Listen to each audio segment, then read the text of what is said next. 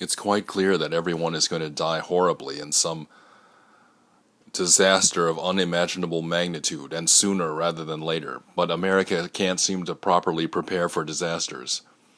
Why is that, America? Instead of preparing for disasters, America allows itself to become bogged down in bizarre philosophical or ideological debates. Every day, people seem to be sitting around thinking, how can we harm the women and gays and minorities even more than we have in the past?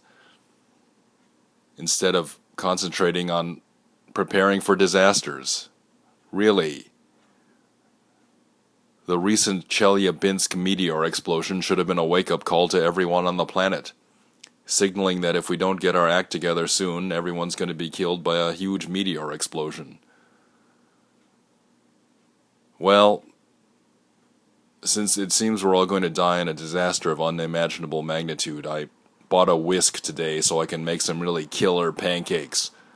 Yes, I'm going to make some unbelievably killer pancakes with my brand new OXO Good Grips nylon balloon whisk. They're going to be the lightest, fluffiest, airiest pancakes ever. Boy, I wish I had a woman. If you were my woman, I would give you these pancakes that I'm making with my new whisk. Papa's got a brand new whisk.